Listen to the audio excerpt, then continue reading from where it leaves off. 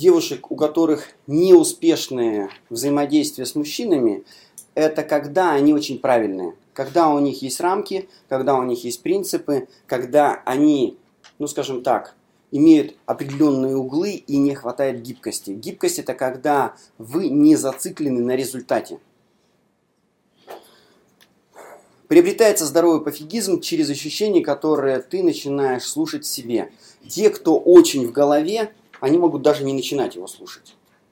Потому что если вы хотите, чтобы у вас появился здоровый пофигизм, вам нужно устать. Тогда он начнет проявляться.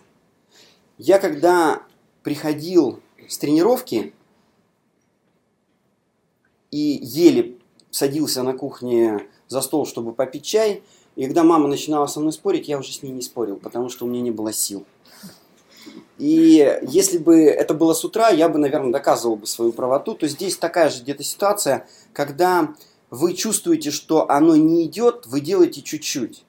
Если вы чувствуете, вот сегодня не надо, вы не делаете это все. А вот когда приходит мысль, что надо, но как-то лень, вы все равно берете и делаете, беря себя на слабо. Здоровый пофигизм – это когда у вас организм сам говорит, что он хочет. Если вы не будете делать правильно, так часто делают те, кто в какой-то религии, в каких-то практиках, или, допустим, в вегетарианстве, или в сыроедении, или они пытаются достичь каких-то результатов в спорте, то они начинают это делать очень жестко и конкретно, и когда они не могут, они идут через «не могу». Но нам всегда надо идти через «не могу», но только это надо делать в игровой форме, брать себя на слабо, и чтобы это было всего лишь навсего 12% новизны, а не 100%. И в какой-то момент, может быть, делать исключение. Потому что когда я начинаю рассказывать о техниках, когда мы начинаем притягивать к себе позитивные события, там позитивные слова замечаешь хорошие и думаешь, и говоришь созидательно через ощущения, то принцип вот здорового пофигизма заключается не в том, что вы берете и 24 часа в сутки там, все время начинаете говорить только позитивными словами, замечать хорошие и думать и говорить созидательно, потому что вы уже где-то через 2 часа устанете, а через 3 часа пошлете меня нафиг. Принцип очень простой. Вы, это сейчас говорю о здоровом пофигизме, как вы работаете над собой и что приносит максимальный результат. Если человек был в негативе, какая-нибудь девушка, которая... Ну, я в шутку буду говорить, родилась где-то в деревне, и там не ругаются, там просто так разговаривают. И когда у нее только идут негативные слова, только она замечает хорошие, и она говорит только о разных неприятных вещах, и она узнала о том, что есть позитивные слова, умение замечать хорошие, думать и говорить созидательно, что она делает? Она продолжает говорить, как она говорила. Но только тогда, когда она вспомнила, когда у нее есть желание, когда у нее есть возможность, она начинает пользоваться позитивными словами, замечать хорошее и думать и говорить созидательно, но при этом этого делать чуть меньше, чем хочется. А это значит, потом опять начинает делать это, как делала раньше. Что нам говорят эзотерические практики и всевозможные религии? Они нас заставляют сразу делать по максимуму. Это когда вы придете в спортзал. Почему я сравниваю со спортзалом? Потому что все так же, как в мелочах. То, что есть в микро, то и в макро. И мы такие, какие мы в обычной жизни. И когда вы захотите узнать мужчину, вы смотрите, что он делает в мелких моментах. Вот он такой же и в крупном. Да, он в момент того, когда с вами начинает встречаться, и вы ему нравитесь, он начинает становиться на носочки и какое-то время может так ходить, но потом начинают болеть икроножные мышцы, их сводит судорогой, и он опять становится. После этого ему надо как-то компенсировать себя, и он косолапой походкой начинает, в общем-то, ходить, выравнивать свое внутреннее состояние. Так вот, чтобы этого не было, очень важно, чтобы вы были сами собой и при этом пробовали то, что вам нужно. Здоровый пофигизм – это не желание стать лучше, а желание делать это в удовольствие. Но при этом вначале это будет тяжело. Ну, можно сказать, нелегко. Это когда вы хотите что-то сделать, и вы не верите, что у вас может получиться, но вы берете, пробуете и останавливаетесь не тогда, когда вы уже падаете там в спортзале или падаете от отсутствия сил, потому что вы не можете никак выучить этот английский язык, а когда вы еще бы могли этим заниматься и вам интересно, а вы останавливаетесь. Когда вы многократно что-то повторяете, это не уходит на подсознание. Это создает условия, чтобы организм начал этому сопротивляться. А вот когда вы, между прочим, вспомнили какую-то песенку, попробуйте потом ее уберите из головы. Потому что она пришла между прочим. И если вы хотите что-то делать, я про здоровый пофигизм говорю так. Если вы собираетесь замечать хорошее, а это практически начинает формировать события, которые вы к себе притягиваете. Я сейчас говорю спонтанно, потому что именно кусочками будет лучше и проще вам понимать. Так вот, я даю такую технику. Вы, заходя куда-либо или встречаясь с кем-либо, или садясь в какую-либо машину, или заходя в кабинет или в гости к кому-то, замечаете всего 3 хорошие вещи. Или в этом человеке, или в этой комнате, или в этой машине, или в этом кабинете, или там в гостях. 1, 2, 3. Заметили хорошее. То, что вы думаете, что это хорошее, или то, что вам нравится. И больше не замечаете. Знаете, что делает подсознание? Оно говорит, вот еще хорошее, вот еще хорошее, вот еще хорошее. А вы говорите, до свидания, все, уже 3 нашли. А оно что делает? Оно начинает замечать и дальше. Потому что когда мы себе запрещаем что-то, оно начинает резко нам давать знать о чем-то. Если вы говорите себе, когда я захожу в эту комнату, я должна заметить 100 хорошего. Знаете, что сделает подсознание? Да фиг тебе, тут все плохо. То есть, когда сил не хватает, сразу же идет защитная реакция. Это как слабый мужчина, если он видит, что женщина очень хорошая, и ему не дотянуться, он может начинать даже ей хамить. Потому что все, уже шансов нет. Или же он, наоборот, уходит и начинает приставать к тем, кто ему не нравится, потому что там ему легче себя чувствовать. И здоровый пофигизм – это когда вы убираете регалии, должности, значимости, начинаете общаться на равных. Это не приходит сразу. И если вы будете эти вещи делать между прочим, вот то, что я говорю, между прочим, но регулярно, то это придет. И почему я говорю здоровый пофигизм? Это значит, когда организм говорит, я не хочу, мне это в напряг, не делайте, потому что это будет и вправду напряг. И когда я смотрел фундамент, то, что у нас есть по жизни, то он формируется очень плавно. Но когда он сформирован, его менять нежелательно. А если менять, то с плавным переходом. То есть вы корабль не можете сразу развернуть на 90 градусов и поплыть в другую сторону. Не получается, идет инерция. И когда, к примеру, у вас есть бюджет дома, и вы решили сэкономить на электроэнергии, я в шутку буду говорить, на туалетной бумаге и на салфетках. Вы начинаете покупать какие-нибудь экономные лампочки, вы начинаете ходить по комнатам, выключать свет, вы начинаете там покупать дешевле салфетки и туалетную бумагу, и у вас сразу начнутся новые расходы, потому что вот этот бюджет уже был заложен на следующий месяц, и по-любому эти деньги будут потрачены. А если вы зажметесь, то их будет потрачено в разы больше. Почему многие люди, они начиная над собой работать, уходят в ноль, или же когда нет результатов? Вы слышали такую систему Симарон? Да. Как-то я зашел в торрент и увидел, что там скачиваний миллионы. И я на своей странице и еще на DAO любви просто задал людям, которые вот в этом всем варятся, кто-либо достиг ли просветления или же изменил глобально свою жизнь, или сам знает того, кто, занимаясь в этой системе, смог это поменять. Задействовано было несколько тысяч человек. Никто не смог сказать, что он сам или кто-то из его близких смог по этой системе решить все свои вопросы. Знаете, о чем это говорит? Когда вы идете куда-то, и там много людей, это не значит, что это работает.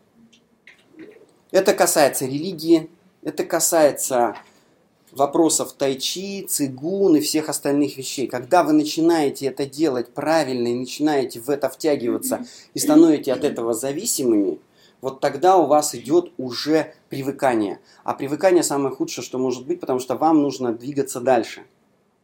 Потому что, помните, я рассказывал, что молитва уст, если вы выработали все, что является звуковой молитвой, она начинает действовать только на разрушение, чтобы вы вышли на другой уровень. Точно так же, когда вы начинаете пользоваться какой-нибудь моделью постоянно, она у вас идет до состояния любви, это значит легкости, а потом начинает делать вас ограниченными рамками и создавать условия, чтобы это вас разрушало. Это очень ярко видно по тем, кто начинает ходить в секты религиозные. Вы замечали, что с ними общаться уже невозможно? Такое впечатление, что они где-то там на своей волне. И у них ограничения их моделью мира и теми вещами, которые там делаются. А я же в этом плане, как говорю, рукомашество, многодрыжество.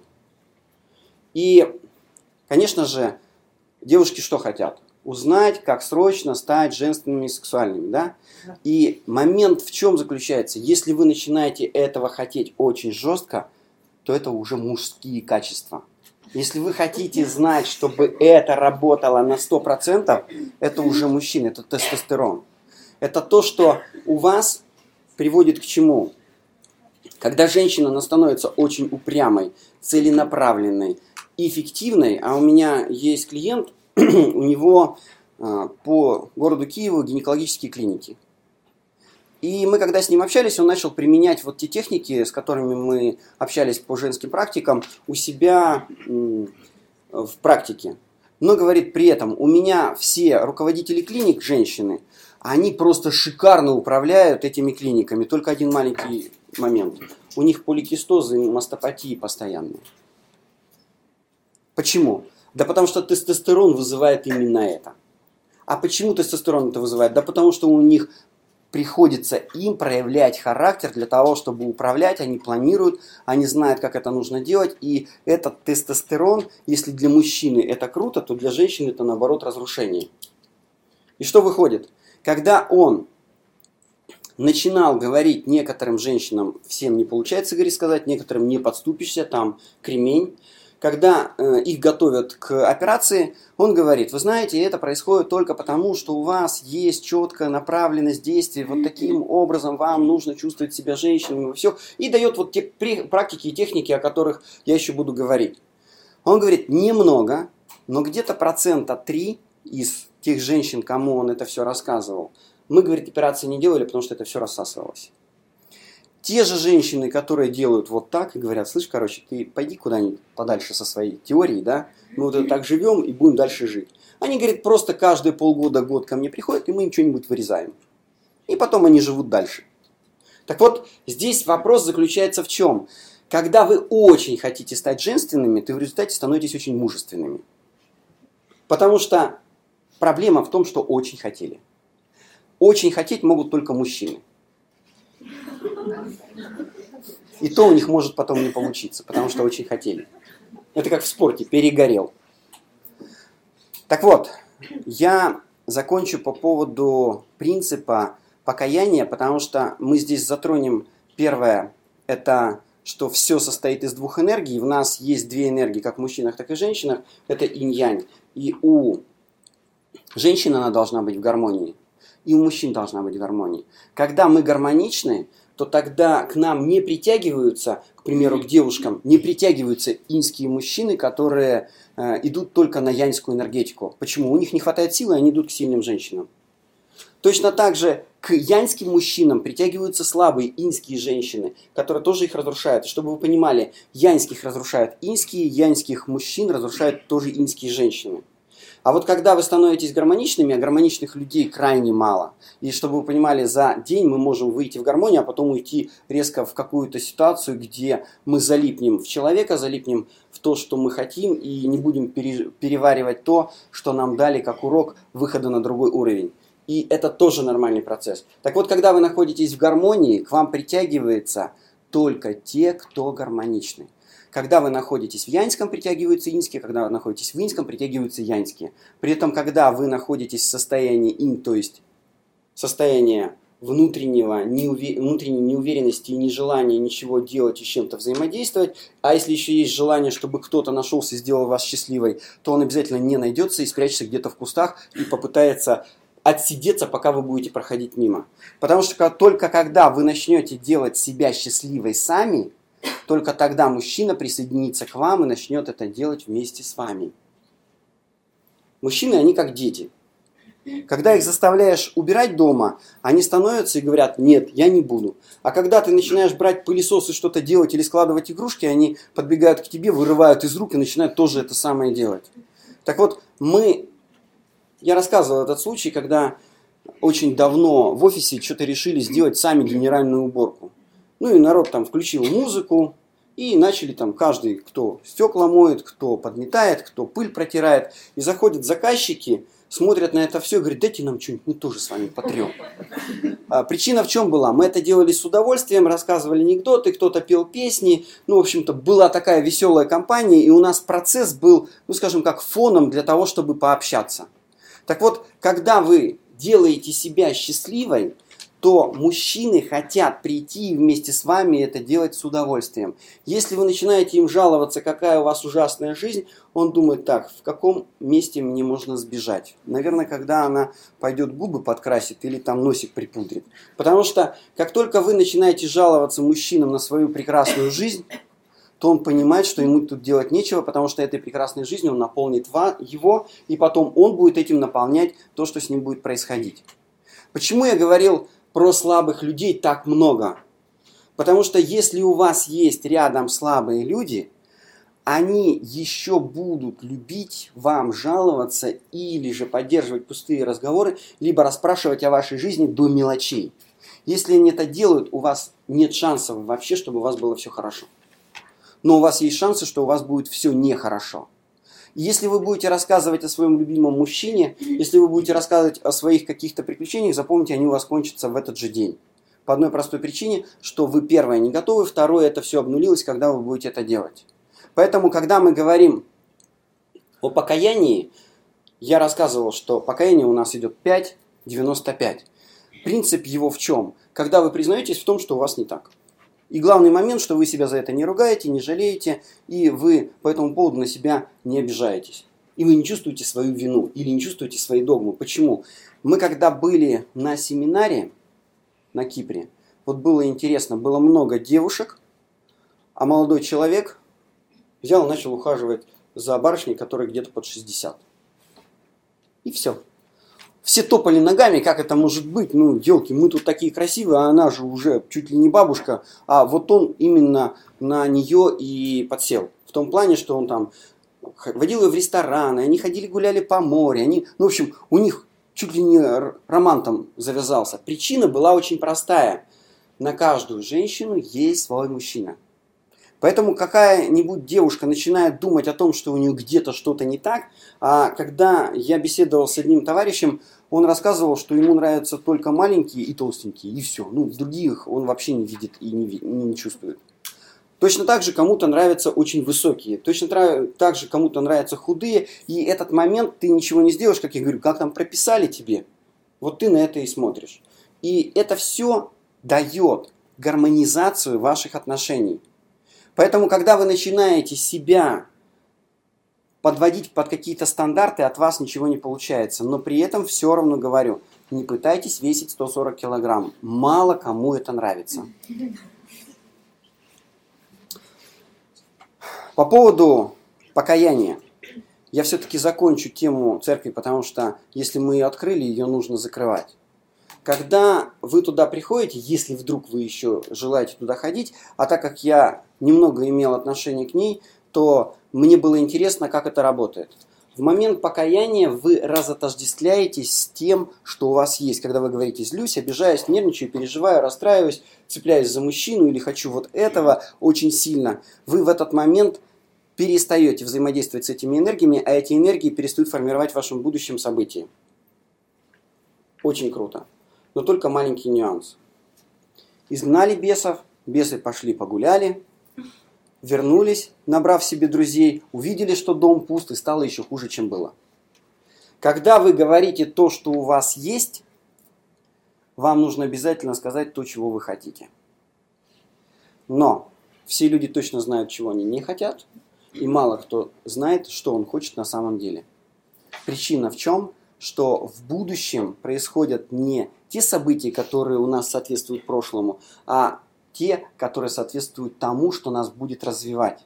Поэтому мечтать надо, когда вы сказали 5%, что не так, то 95%, а что я хочу испытывать в момент того, когда будут происходить какие-то события.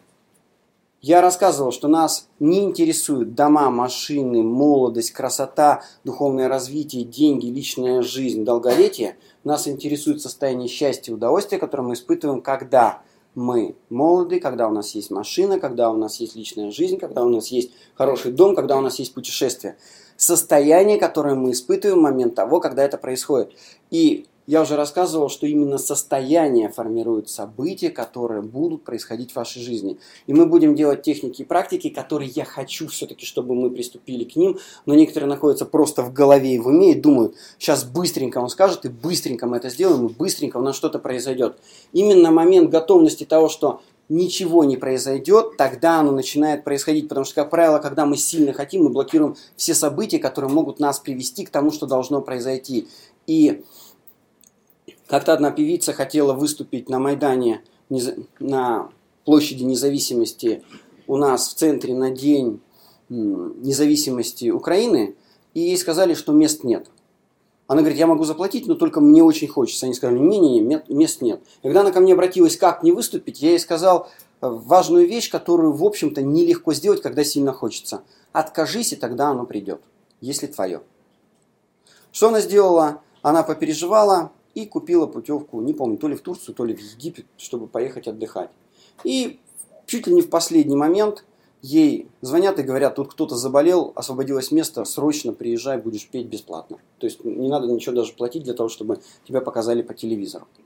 Но вот в этом плане есть момент того, что когда даже у меня была ситуация, что от девушки ушел мужчина, и она говорит, что сделать для того, чтобы он вернулся, потому что я не могу жить без него, то, видите, парадоксы говорю, что научитесь правильно к этому относиться и прими так то, что ты с ним никогда не будешь. Только когда ты к этому привыкнешь и это примешь, когда он придет, ты должна вспомнить, что ты это сделала только для того, чтобы он пришел, и пусти его назад.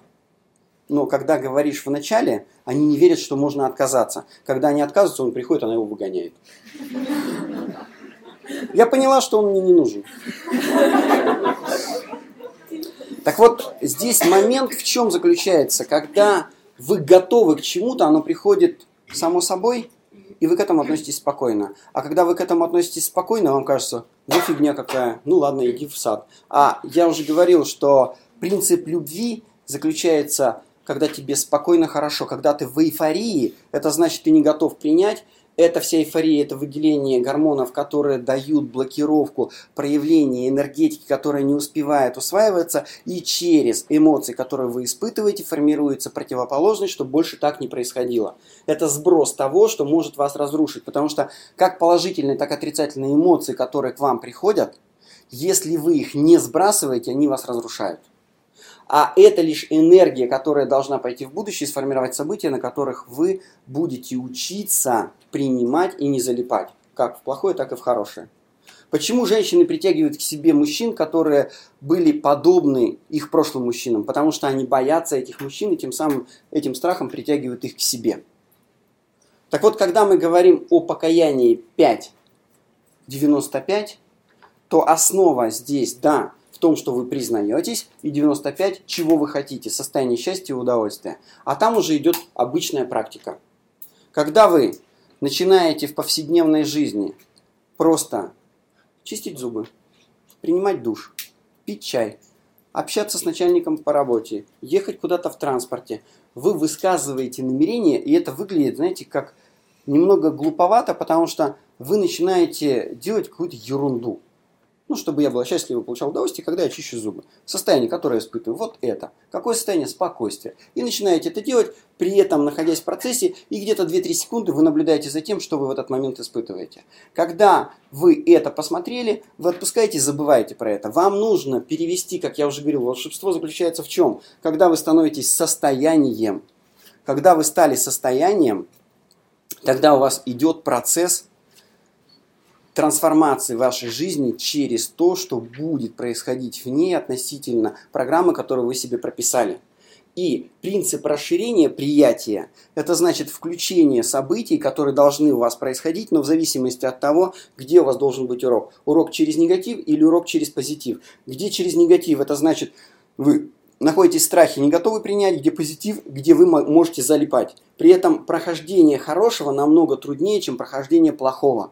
Потому что некоторые люди вообще к хорошему не привыкли, и они к нему относятся, ну, скажем так, мягко, напряженно.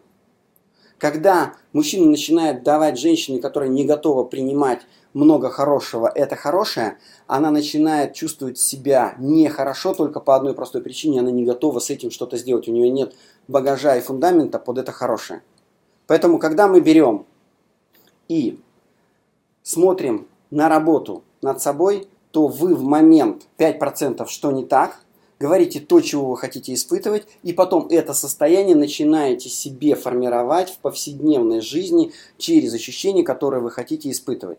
Поэтому, когда я буду рассказывать, к примеру, о религии, в которой мне не нравится основа того, что они ставят на то, что вы в первую очередь рабы Божьи, потому что вы становитесь подстраивающиеся, а вы в первую очередь Бог. И Богом мы можем быть только тогда, когда женщины помнят, что они женщины, мужчины помнят, что они мужчины. И когда мы в друг друге видим мужчин и женщин. Как только этот момент уходит, все остальное уходит на второй план. И когда женщина начинает говорить «я хочу быть женственной» или «я хочу, чтобы рядом со мной был мужчина», она чаще всего это делает от ума.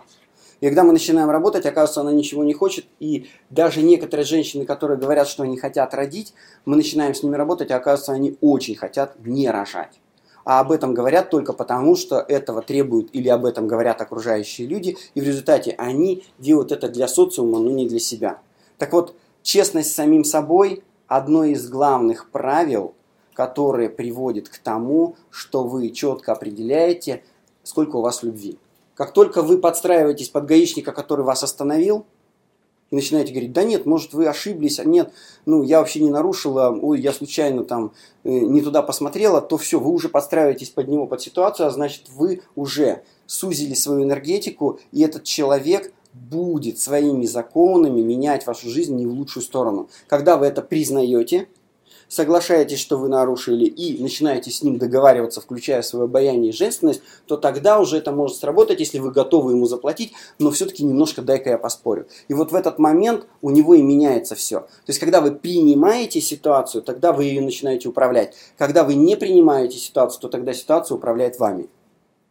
Так вот, я вкратце уже закончу по поводу покаяния. Когда вы покаялись в чем-то, вы стали пустыми. И тогда, если вы дальше будете жить, то у вас это все повторится еще с большей силой. Если вы покаялись в чем-то, то есть признались в чем-то, и сказали, как бы вы хотели, то тогда на это место становится состояние, которое потом формирует события, через которые вы будете это испытывать в повседневной жизни.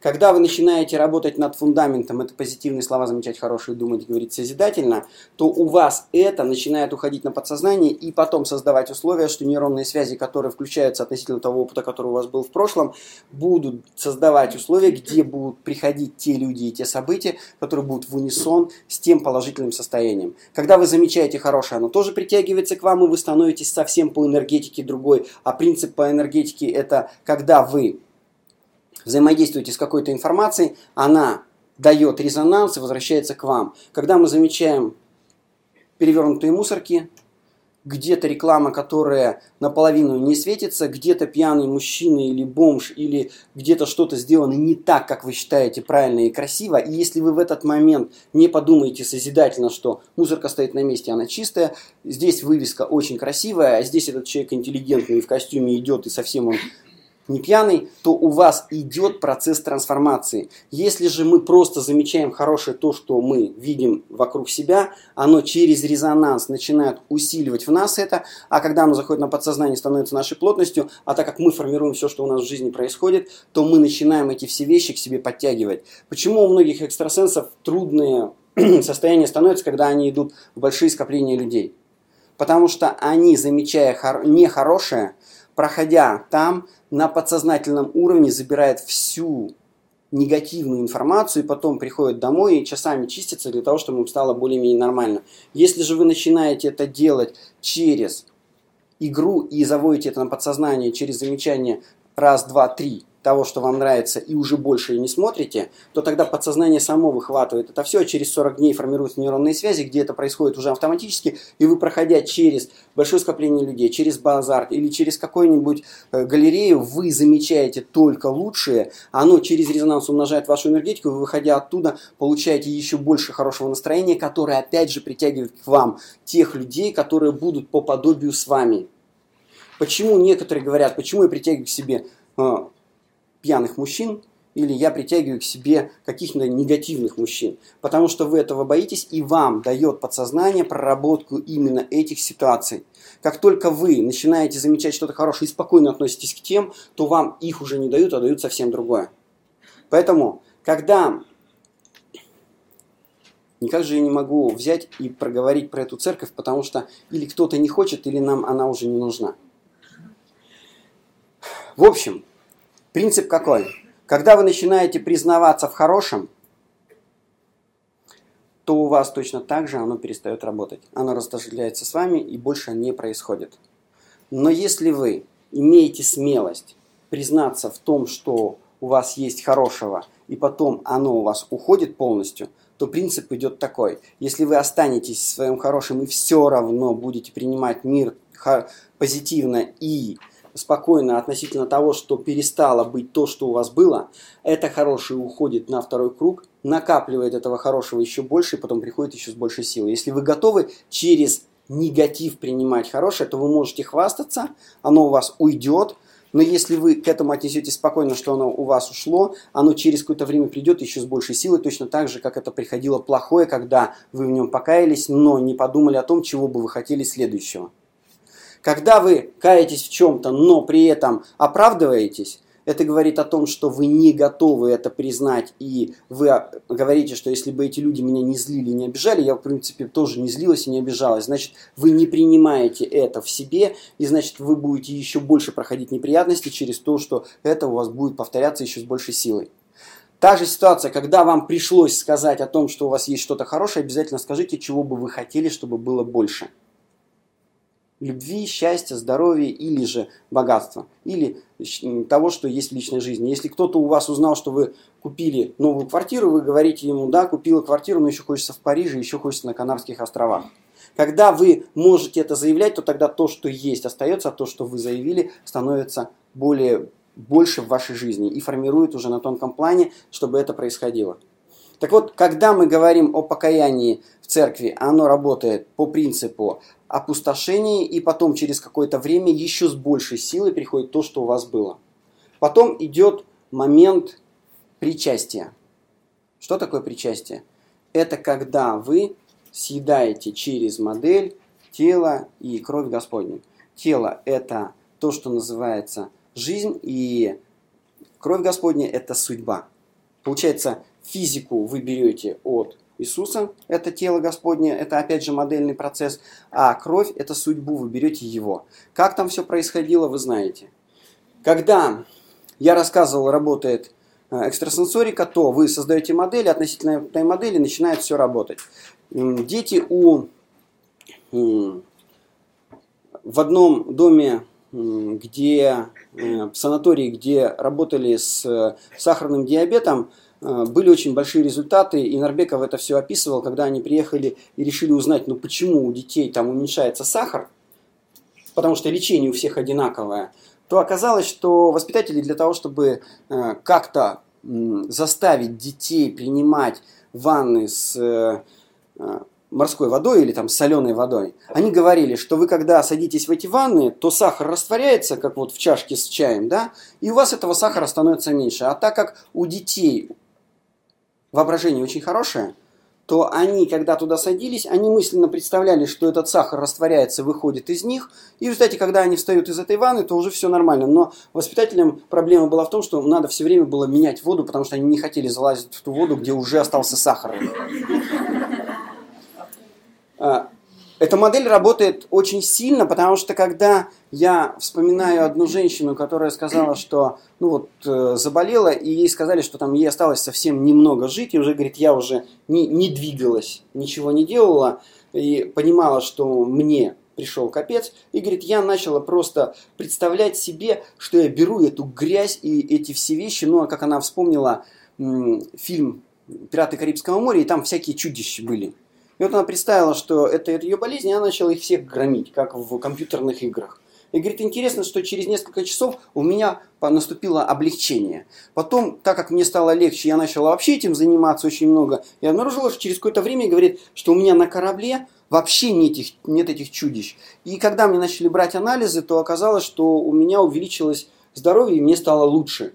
И через какое-то время, когда она этим начала заниматься, вплоть до того, что выдраивала полностью свой корабль, то она вышла из больницы практически полностью здоровой, хотя никто не верил, что она вообще проживет еще неделю. Это те модели, о которых я рассказывал, что вы их включаете, и они работают. Модели бывают разные, и они работают всегда. Я часто приводил пример, как очень давно, когда еще... Я не скажу, что в мире не было пылесосов. У меня не было того пылесоса, которым можно было чистить ковер. Да? Я выносил его и трусил прямо на улице. Были такие штуки, на которые вешаешь. А так не хочется это делать. Я включал модель. Когда я трушу этот ковер, то этот ковер – это на самом деле моя судьба. И когда я выбиваю из нее пыль, то выбиваются все неприятности и проблемы, которые у меня могут в ней быть. Так вот, один раз я его трусил 3 часа. Потому что пыль летела и летела. И мне приходилось это делать, потому что хотелось, чтобы жизнь была нормальная. Так вот, эта модель тоже работает, и она дает свой эффект и результат. Когда мы берем ситуацию, когда вы пьете якобы кровь Господню и вкушаете тело Господне, то вы получаете судьбу того же Иисуса. То есть Он спасает слабых, а они потом его распинают на кресте. Если мы берем миропомазание, которое там идет, я просто смотрю, как это работает в экстрасенсорике. Даже не будем брать, а чтобы вы понимали, что религия – это церковная магия, разрешенная государством. Все. И придумано было это очень великолепно, заманивали это энергетикой, определенная форма храмов давала этот момент, иконы дают эти все вещи, но они ограничивают вас в рамках того, что они подают. И когда вам мажут, крестики ставят на руках, крестики ставят на лбу, то ограничивают способности и блокируют видение.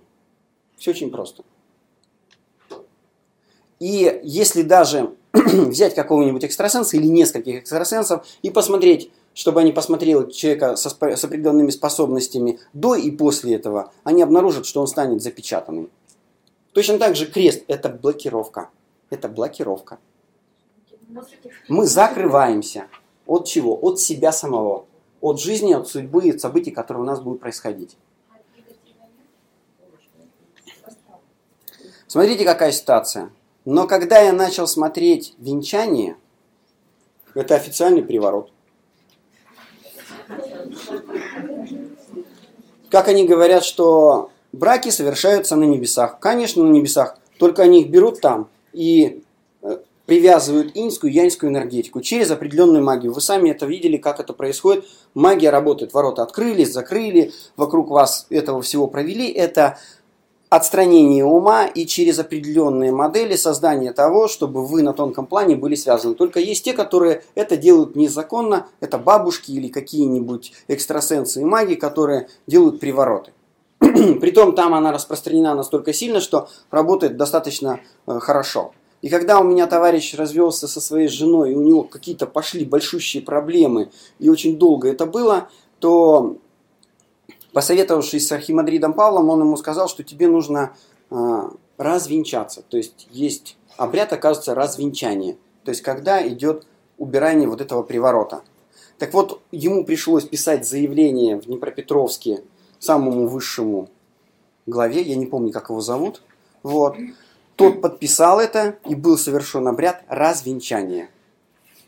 Знаете, что сейчас? Этого не делают. То есть сверху запретили, сказали, все, больше мы этого не делаем. Вы сами попали на это все.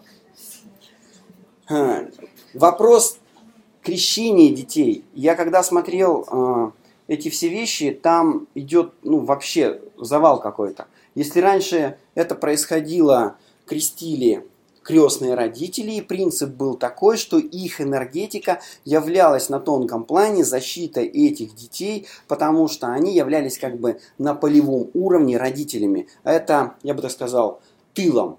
Если вдруг у родителей идут проблемы какие-то, то крестные родители их страхуют на тонком плане. Поэтому крестных надо выбирать не по деньгам, а по душевному состоянию. Но сейчас я говорю, что желательно детей вообще не крестить, потому что это ушло в прошлое, и то, как проводятся обряды, нарушение всех законов, даже если я буду говорить о том, как это делалось правильно, то есть запускаются только крестные, и там есть только ребенок, священник и крестные папа и мама.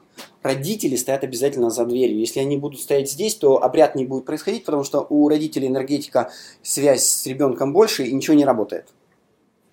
А знаете, какой прикол происходит сейчас? Ставят 10-15 пар, большущее количество детей, сзади еще стоят родители. Половина детей плачет, потому что им там не нравится, половина плачет, потому что плачут те, которые им не нравятся. Я когда был на крещении своего младшего ребенка, то есть нас всех загнали в церковь, стояло огромное количество народу, то есть просто толпа. То есть это даже обрядом крещения не назовешь, это был обряд зарабатывания денег. При этом священник нас начал так стращать, что если мы не будем ходить в церковь, то мы все будем гореть в аду. Вот. И притом он стращал так удивительно, что я думал, что, наверное, крещение на сегодня отменяется. Сегодня будет проповедь по поводу того, кто и как будет гореть в аду. Потом оказалось, что из всех присутствующих «Отче наш» знаю только я. Вот. И... В общем, в результате, когда он уже этот провел обряд, я для себя в жизни, знаете, как вспоминаю несколько событий, которые у меня происходили, то я думаю, и нафига я туда пошел? Вот я когда-то стоял с дуру в очереди в Париже на Эйфелеву башню 6 часов. И знаете, как повелся, да, когда мой друг говорит, если ты был в Париже и не был на Эйфелевой башне, значит, ты не был в Париже. Вот, дурак, а. Я потратил столько времени, а потом же я стал в очереди, чтобы оттуда спуститься. То вот здесь где-то такая же ситуация, когда мы туда пришли, я понимаю, что зря, зря я это сделал. То есть ощущение такое было, капец, зачем мы это делаем? Но там идет привязка детей к эгрегору. И неважно, кто там будет находиться, там, конечно же, знаете, такое впечатление, папу и маму уже не определишь. Потому что могут пересекаться энергии и создаваться условия, что вообще будет не все так просто, как бы хотелось. Та же ситуация, когда вы начинаете приходить где-то на какие-то тренинги, а я же раньше не проводил семинары по одной простой причине, я не знал, как можно проводить семинар, когда у нас есть много людей, и здесь одному нужно сказать сидеть, другому сказать лежать, третьему сказать стоять, четвертому бежать, пятому, в общем, все, уходи отсюда. И одновременно нужно всем дать то, что им надо, а не то, что ты будешь давать на данный момент в общем. И когда я пошел на тренинг толтекских практик по Тиуну Морезу, то обнаружил ужасную вещь. Человек рассказывал какие-то вещи и потом задавал вопросы людям, и они рассказывали, как у них все плохо в жизни. Вы понимаете, что психологи живут мало, и у них смертность в 3 раза больше от самоубийств, потому что они слушают чужие проблемы. Поэтому мы платим им много денег. Я за столько времени, сколько работаю с людьми, не разрешаю им ничего и рассказывать себе. Потому что я не знаю, как от этого защищаться, потому что, как кто говорит, та энергетика и присутствует. А представьте себе, сидит много людей, и каждый рассказывает, как у него все хорошо в жизни происходит. Только со знаком минус. И самое удивительное, это когда этот человек берет и говорит, как ты думаешь, а почему у него так происходит? Это сразу мне напоминает 1 класс, когда ты приходишь, и он говорит, я не знаю букв, я не знаю цифр, и он другого спрашивает, который тоже пришел в 1 класс, а как ты думаешь, почему он не знает буквы и не знает цифры? А что такое буквы, что такое цифры? Да он такой же, как и тот, который не знает. Поэтому здесь момент заключается в чем, что вы сонастраиваетесь с тем, у кого уже все звучит в унисон. И когда вам начинают давать вот эти все вещи, даже тот же Тиуна Морез, он берет и людей подсаживает на себя. Потому что основа, на мой взгляд, чтобы вы были самодостаточные, и чтобы у вас авторитет был только вы, и ваше ощущение, через которое воспринимаете мир, по наличию в нем гармонии, любви, наполненности того, что вам нравится. И вы общаетесь со всеми на равных, какой бы он крутой и значимый или известный ни был, потому что это всего лишь навсего известность или мнение других людей о нем. Все, больше ничего. И если брать суфийских учителей, то не у всех. У них тоже есть там закомплексованности, определенные вещи, на которые я смотрел, но есть основа, что они преподают вообще молча. Преподавание молча выглядит каким образом? Он звучит как состояние, а те, кто являются его учениками, они начинают сонастраиваться не с его жизнью и с его моделями реализации в социуме, а с тем, насколько у него все 7 нот звучат верно. Это приоритеты, на которые он ставит. Это, скажем так, мужчина в мужском, женщина в женском, общение на равных, умение быстро переключаться, отсутствие прошлого, желание через состояние и все остальное. Но это у него идет как состояние звучания.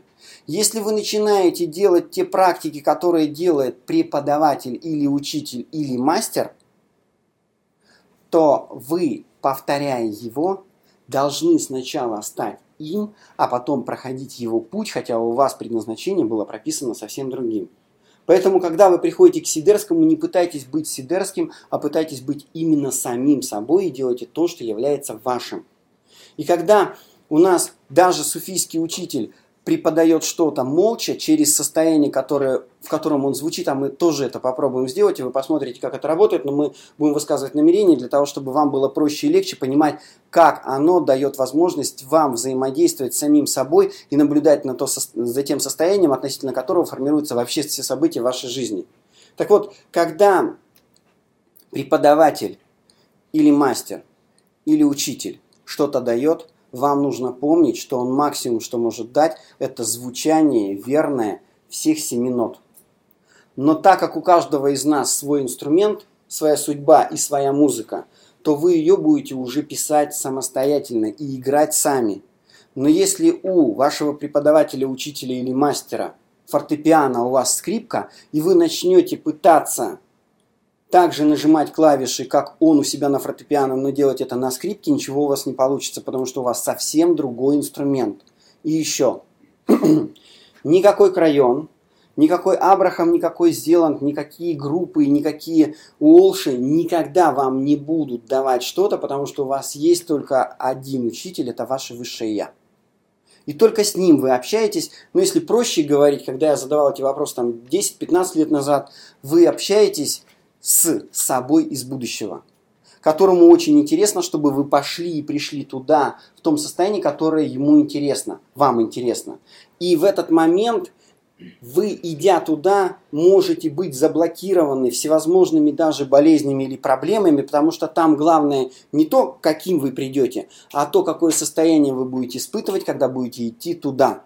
Если вы будете делать что-то не свое, вот тут-то и будут вопросы. Потому что у вас есть рамки, ограничения, предназначения, через какие модели вы можете это все делать.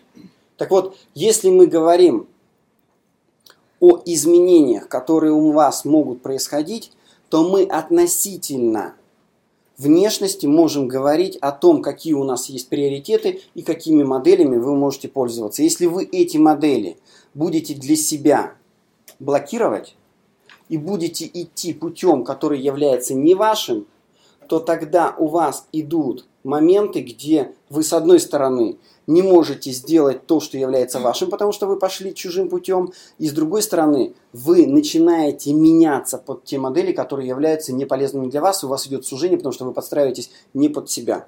Главное состояние, которое вы испытываете в момент того, когда вы что-то делаете, это стремление к легкости, но вы проходите к ней через конфликт.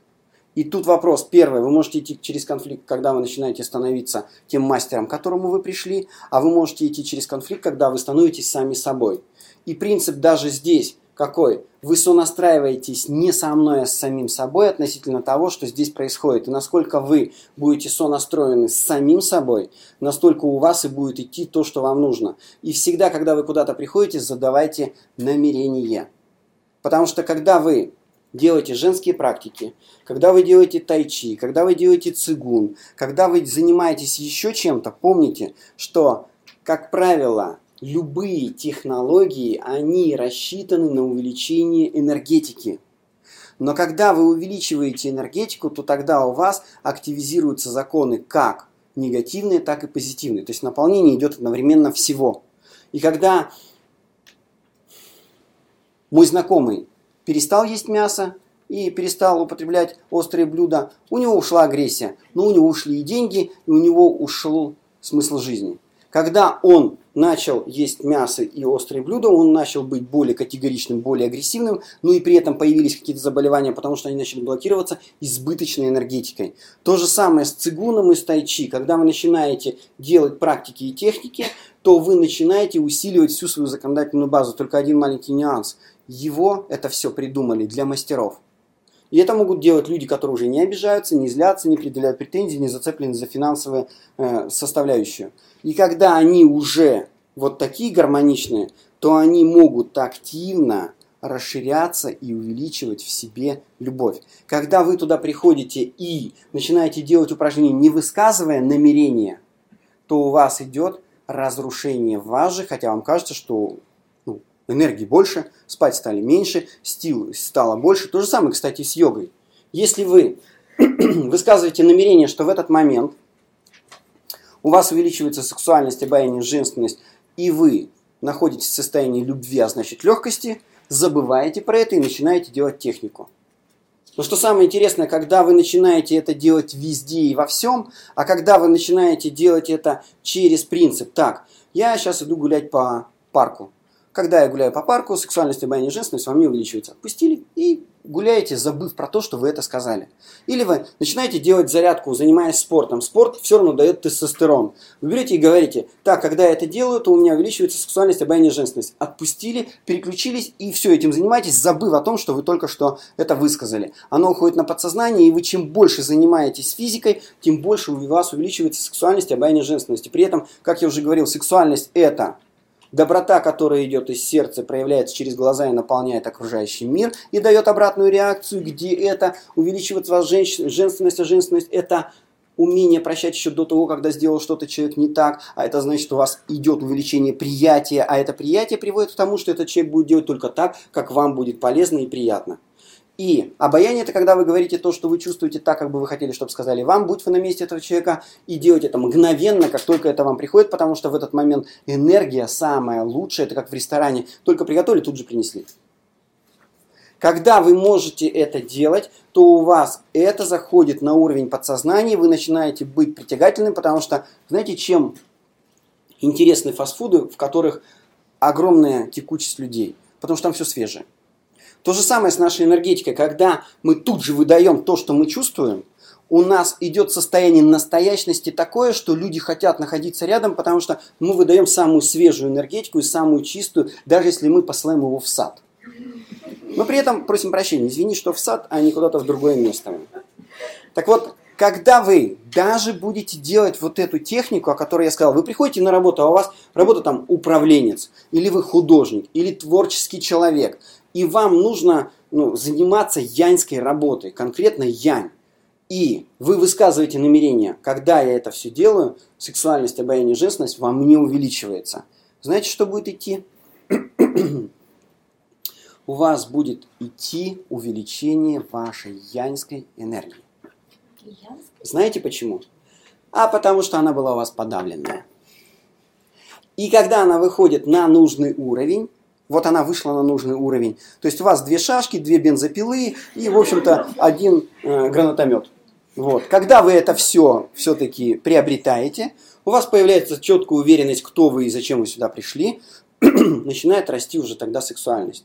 Я вас предупреждаю специально, чтобы вы понимали, потому что сначала думаете, нифига себе, начала говорить про сексуальность, а меня прет, и я готова уже мужиков валить, всех. Потому что вы до этого подавляли себе это, и вы думали, что вы мягкая, пушистая, добрая и белая. А оказывается, сейчас скажу, в женщинах есть составляющая, которую они пытаются спрятать. Это называется стервозность. И что самое интересное, мужчины именно таких женщин и любят.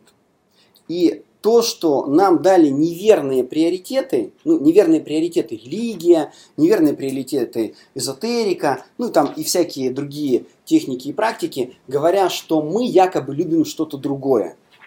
Но на самом деле в этом случае, когда женщина начинает себя подавлять, первое, что происходит, она перестает быть женщиной, которая наполняет, и начинает быть женщиной, которая уничтожает. И то, что я видел только по своей практике, а этого у меня было достаточно, когда яньская женщина, руководитель компании, которая наслушалась чего-то или кого-то, берет и вспоминает, что же она же должна быть доброй, мягкой, нежной, пушистой, становится такой. Ну, становится как такой? Она же вот такая, и она просто выкрутила себе руки, она надела маску какую-то и начала делать неестественные вещи для нее. Помните, я говорил, обаяние – это когда вы то, что чувствуете, то и выдаете. Она начинает выдавать то, что не настоящее. А этим ненастоящим, ну, это, знаете, как пластмассовую булочку съел. Ну да, первый раз еще как-то ради любви к ближнему человеку ты его ешь. Но потом, когда оказывается, что из пенопласта у тебя тортик был, то ты понимаешь, что нафиг скрипит на зубах так, что нервная система не выдерживает. И ты начинаешь искать где-то кого-то более по-настоящее. И всегда, я еще раз говорю, всегда я сталкивался с тем, что если женщина начинала становиться мягкой, доброй, пушистой, от нее уходили мужчины к другим, которые настоящие. Это закон. Но элитная семья, которая работала, ей только этого и надо было. И почему, когда я какие-то вещи заявляю, я, конечно, нагло заявляю, так нельзя делать. Наверное, да? Но я это делаю и говорю, что именно это работает. И, наверное, нельзя осуждать, но я вам говорю, что, наверное, я когда осуждаю их, я в них не люблю себя, и в них есть те недостатки, которые есть во мне, и я скоро с этим справлюсь и вообще перестану об этом говорить. Но, с другой стороны, вы должны знать одну вещь. Если человек очень четко вас ограничивает в том, что вы должны делать, и какой вы должны быть слабой, тихой, мирной, податливой, он инский, и он хочет, чтобы поменялись вы, а он не менялся. Потому что, когда я сталкиваюсь с ситуацией, что сильная женщина находится с более сильным мужчиной рядом, она такая, как птенчик. Все, она даже, ну какая сила, ты что? Не, все нормально, все хорошо. Как только она находится со слабым мужчиной, ей хочется ему сказать, слышь ты, ну поднимись немножко, ну сделай вот так, ну пойди вот этим займись. И они начинают себя корить за то, что да блин, да что ж такое, я же его пилю, я его сейчас скоро поломаю, порву. Знаете, по идее, ну я так хочу сказать, что если вы его оставите в том виде, в котором он есть, ну, наверное, это будет лучший вариант.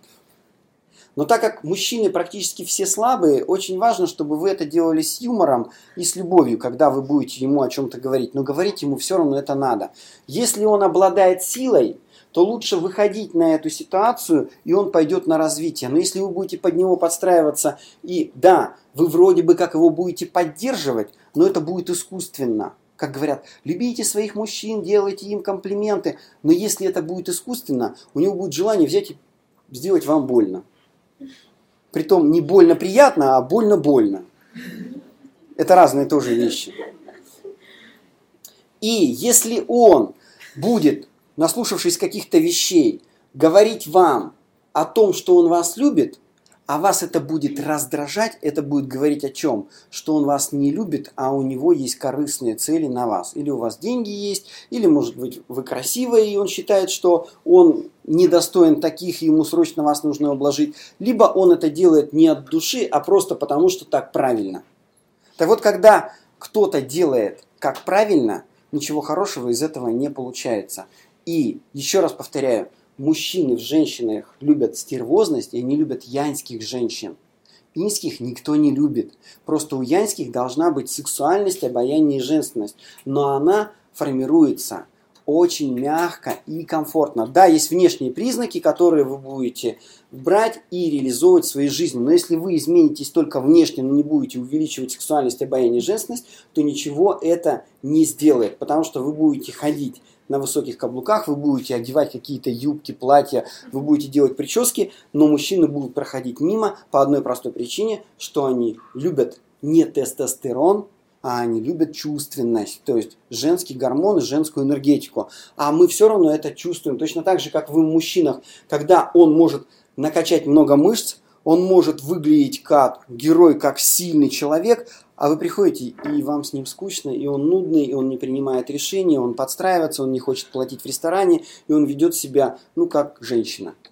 И все, вам не интересна эта груда мышц, вам не интересно то, что он вроде бы как красавчик, потому что толку от этого никакого нет. И, как мне рассказывала одна барышня, по внешности фотомодели, говорит, я мечтала о мужчине, который будет физически очень хорошо сложен, высокий, с голубыми глазами, у которого будут смоль волосы и загорелая кожа. Говорит, я вышла за такого замуж, 3 года промучилась, развелась, вздохнула, перекрестилась, и потом встретила своего любимого, маленький, толстенький, лысенький. Но он такой классный, это самый любимый человек в моей жизни. Почему? Потому что он проявлял, с одной стороны, приятие к ней, и со второй стороны, он говорил и делал. Говорил и делал. А у мужчине что главное? Чтобы он соответствовал тому, что он заявляет, и чтобы у него был внутренний стержень, это сила, и, конечно же, любовь. Приятие. Но помните, что мужчина все равно слагается из женщины. Чем женщина его наполнила, тем он и стал.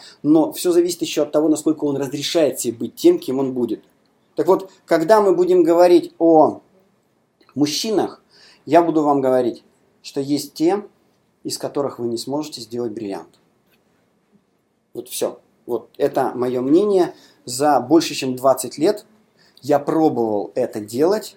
Если вы взяли гранит, он не будет бриллиантом. Как определить?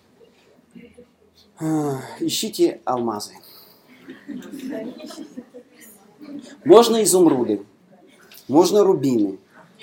Просто нужно их искать. И еще такой момент. Когда вы найдете алмаз, нужно еще правильно с ним себя вести. Потому что там очень большое напряжение, и вы можете неправильно его по нему ударить, и он просто расколется на маленькие кусочки. Если же вы это сделаете спокойно и по ощущению, то он как раз превратится в те 2 камня, которые приведут к тому, что это будут драгоценные бриллианты. То есть их обрабатывать тоже нелегко, потому что это считается самый прочный камень и самый хрупкий камень. Потому что в нем напряжение, и мы можем его сломать очень быстро. И самое интересное, когда мы были в Париже, моя клиентка, которая приезжала ко мне на семинар и на консультации оттуда, она работает в компании De Beers. Самые лучшие бриллианты. И она рассказывала про то, что у нее есть клиентка, которая уже сломала 3 камня. Алмазы, бриллианты. Вы понимаете, что это такое? Я сразу вспоминаю анекдот про русского. Дали 2 шара, да, французу, англичанину и русскому. Неважно, тот жонглировал, тот там катал по углам, как в бильярде, русский. Один потерял, другой сломал.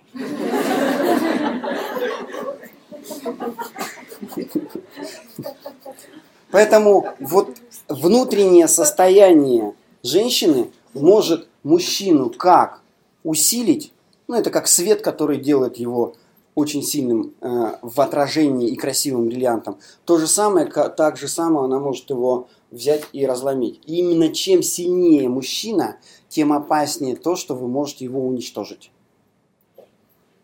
Поэтому, когда мне девушки говорят, и когда он придет ко мне, вот тот единственный, я говорю, когда у вас будут определенные качества, тогда он и придет, потому что если придет тот, который соответствует определенным параметрам, а вы не соответствуете ему, вы просто не сможете вместе быть. И когда у меня одна клиентка на Кипре рассказывала после семинара, что удивительным образом она познакомилась в Италии на венском балу с мультимиллионером, молодым мультимиллионером, разведенным мультимиллионером.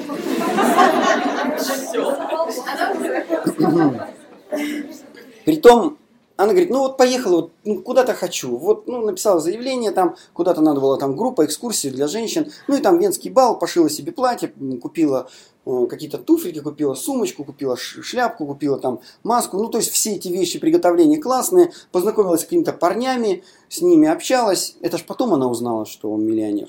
Сначала она думала, просто обычные парни. А потом, когда начали ездить по всему миру, и он собрался уже покупать ей дом в Монако за несколько миллионов, которые она указала, и все было очень круто, она яньская, у нее все хорошо, она за него зацепилась. А когда она цепляется, она начинает его разрушать. Когда она его начинает разрушать, он начинает психовать. Когда он начинает психовать, она боится его потерять. Вместо того, чтобы достать шашку и рассказать, куда он пошел, тогда все становится на свои места. То есть он трезвляется. А она вместо этого начала еще больше подстраиваться. В результате было такое напряжение, что они расстались. И они в этом напряжении не расстались, а это напряжение нужно снимать всегда через конфликт. Она конфликт не сделала.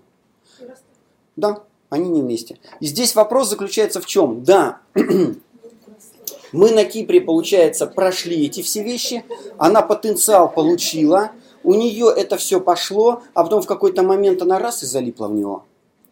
Притом это не сразу было, это там месяц, второй, третий, то есть все хорошо, они полмира изъездили, жили там в удивительных гостиницах, покупалось все, что только она указывала, все было круто, но один маленький нюанс. Как только вы к этому привыкаете, и как только вы боитесь это потерять, у вас это отбирают.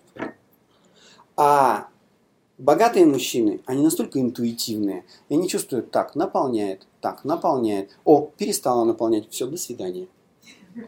Как избежать этого момента? Для того, чтобы избежать этого момента, нужно быть пофигисткой. Есть хорошо, нет, ну и ладно. Но при этом, когда говоришь, ну, конечно, наверное, поплачу, когда уйдет, ну и фиг с ним, значит, будет что-то лучше. Вот насколько вы будете признаваться в том, что вы зацепились, и насколько вы будете соглашаться с тем, что вы готовы потерять, и все-таки, может быть, вам от этого будет плохо, но вы готовы потерять и готовы не быть с этим человеком, настолько вы с ним и будете. Насколько вы будете не готовы его потерять, настолько вы будете его разрушать. И как есть ситуации, а я с этим сталкивался неоднократно, когда муж с женой, она просто от него убегает и говорит, он когда ко мне прикасается, меня просто рвет на части, а он не может без нее, он там ползает на коленях, он объясняется в любви, и он чуть ли не уничтожает ее, закрывает дома, не разрешает выходить, он там дарит ей какие-то подарки, но он хочет, чтобы она была с ним, а ей нафиг не нужна эта любовь. Поэтому, как говорил Пушкин, чем меньше женщину мы любим, тем больше нравимся мы ей, потому что мы на тонком плане перестаем ее разрушать, и очень часто бывает такое, что девушка, прям умирает, хочет с этим быть мужчиной, мужчине пофиг. Она влюбляется в другого, все нормально, и все, он приходит, говорит, о, смотри, не разрушает, о, нормальная, хочу быть с ней. И те случаи, которые я видел, она там, посмотрела, нормально, сколько лет я в него была влюблена, он никак не реагировал, а сейчас начал реагировать. Так, ладно, ты пошел в сад, в общем, буду с тобой. 2 недели она с ним, опять в него залипает, он говорит, не, я, наверное, ошибся, извини, все, до свидания. То есть принцип очень простой. Вот сейчас мы говорим ключевые вещи. Даже когда вы отработаете в себе сексуальность, обаяние, женственность, она теряется и обнуляется полностью, как только вы залипаете в то, что вы хотите иметь и ни в коем случае не потерять. Для того, чтобы это у вас ушло, самые простые техники. Вставать из-за стола немножко голодный. Вставать утром не в 12 утра, а где-то в 7. Принимать холодный душ. И не мысленно, а на физике.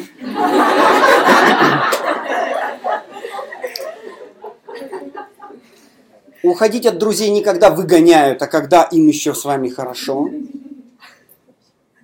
И насколько вы будете останавливаться до того, как вам надоело, вот насколько вы будете останавливаться до того, как вам надоело, настолько вы сможете не залипать в тех, кто находится рядом с вами. При этом это кажется невозможным. Потому что вот я приводил на каком-то семинаре пример по своему знакомому, который говорит, познакомился с девушкой, классная, супер, расскажи, как мне правильно себя вести, чтобы у нас все было хорошо. Я говорю, сегодня уйди со свидания в 10 вечера. Он говорит,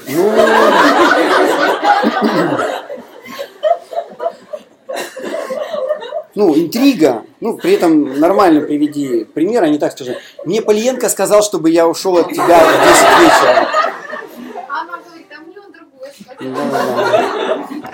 Да, точно. Это как один мой знакомый, он такой очень большой приколист, а его жена знает меня, и они со мной общаются, и он приходит, делать нечего, с работы пришел такой, сел в кресло и говорит, я встречался с Палиенко, он мне все рассказал про твою интимную жизнь. Давай, рассказывай, чтобы я тебе сейчас не рассказывал. Она меняется в красках. В принципе, он потом рассказал, что он пошутил, она его чуть не прибила после этого. Но сам факт заключается в том, что это неправильно делать. Ссылаться на меня. Так вот, он пошел на свидание. И где-то мне звонит через несколько дней и говорит, ты что-то там неправильно посмотрел.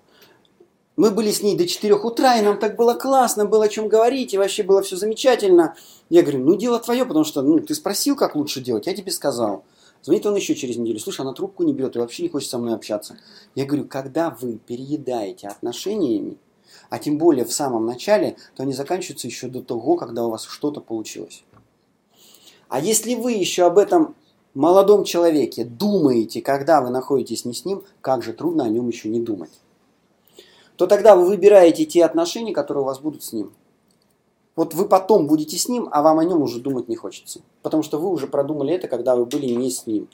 А когда вы были не с ним и думали о нем, то вы не смогли делать то, что вам нужно делать здесь, сейчас, так, как вам нужно. Потому что я позже буду рассказывать состояние 80-10-10, которое дает вам энергетику и которое дает вам жизненную силу, та, которая будет наполнять вас, а это то, что будет наполнять потом мужчину, который будет находиться рядом с вами. И когда вы начинаете цепляться, то вы меняете отношение к себе и к нему, и значит, у вас получается энергетика не 80-10-10, а 100% там, куда вы хотите. То, чего вы хотите. А уже через 5 минут у вас энергии нет, а значит, вы уже не интересны. А я сейчас скажу ключевую вещь. Мы влюбляемся в друг друга в энергетику. И все. В энергетику. Все. Есть энергетика, мы идем туда. Нет энергетики, мы не идем туда. Почему? Нет энергетики, мы умираем. Есть энергетика, мы живем. Мужчине нужна женская энергетика, женщине нужна мужская энергетика. При этом у женщины для того, чтобы у нее было много мужской энергетики, нужен очень высокий уровень янской энергии и, опять же, приятие, сексуальность, обаяние, женственность. У мужчины должно быть много тоже янской энергетики, но при этом должна быть приятие того, что будет происходить. Запомните, как у мужчины, так и у женщины все строится только на женской энергетике. На энергетике приятия. И важно просто брать и реализовывать ее в действие. Потому что инская энергия – это и деньги, это и материальные блага, это и драгоценности, это реализация, это потенциал. Если есть потенциал, то есть что делать. Если потенциала нет, что бы ты ни делал, это будет все впустую. Давайте сделаем перерыв.